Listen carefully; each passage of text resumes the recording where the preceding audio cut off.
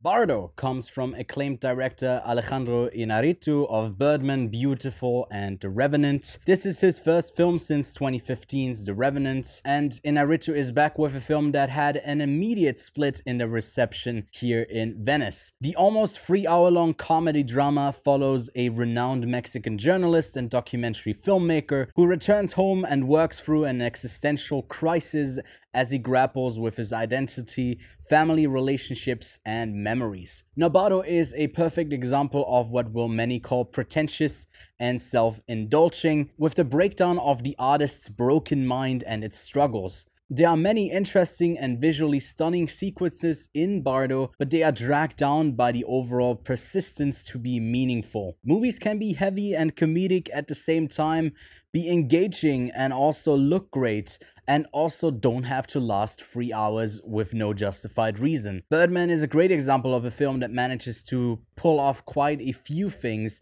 and being quite ambitious and depicting the struggles of a creative person as well. Here, I am not too familiar with Inarritu's personal life, so I'd rather not speculate too much on how autobiographical it is / wants to be.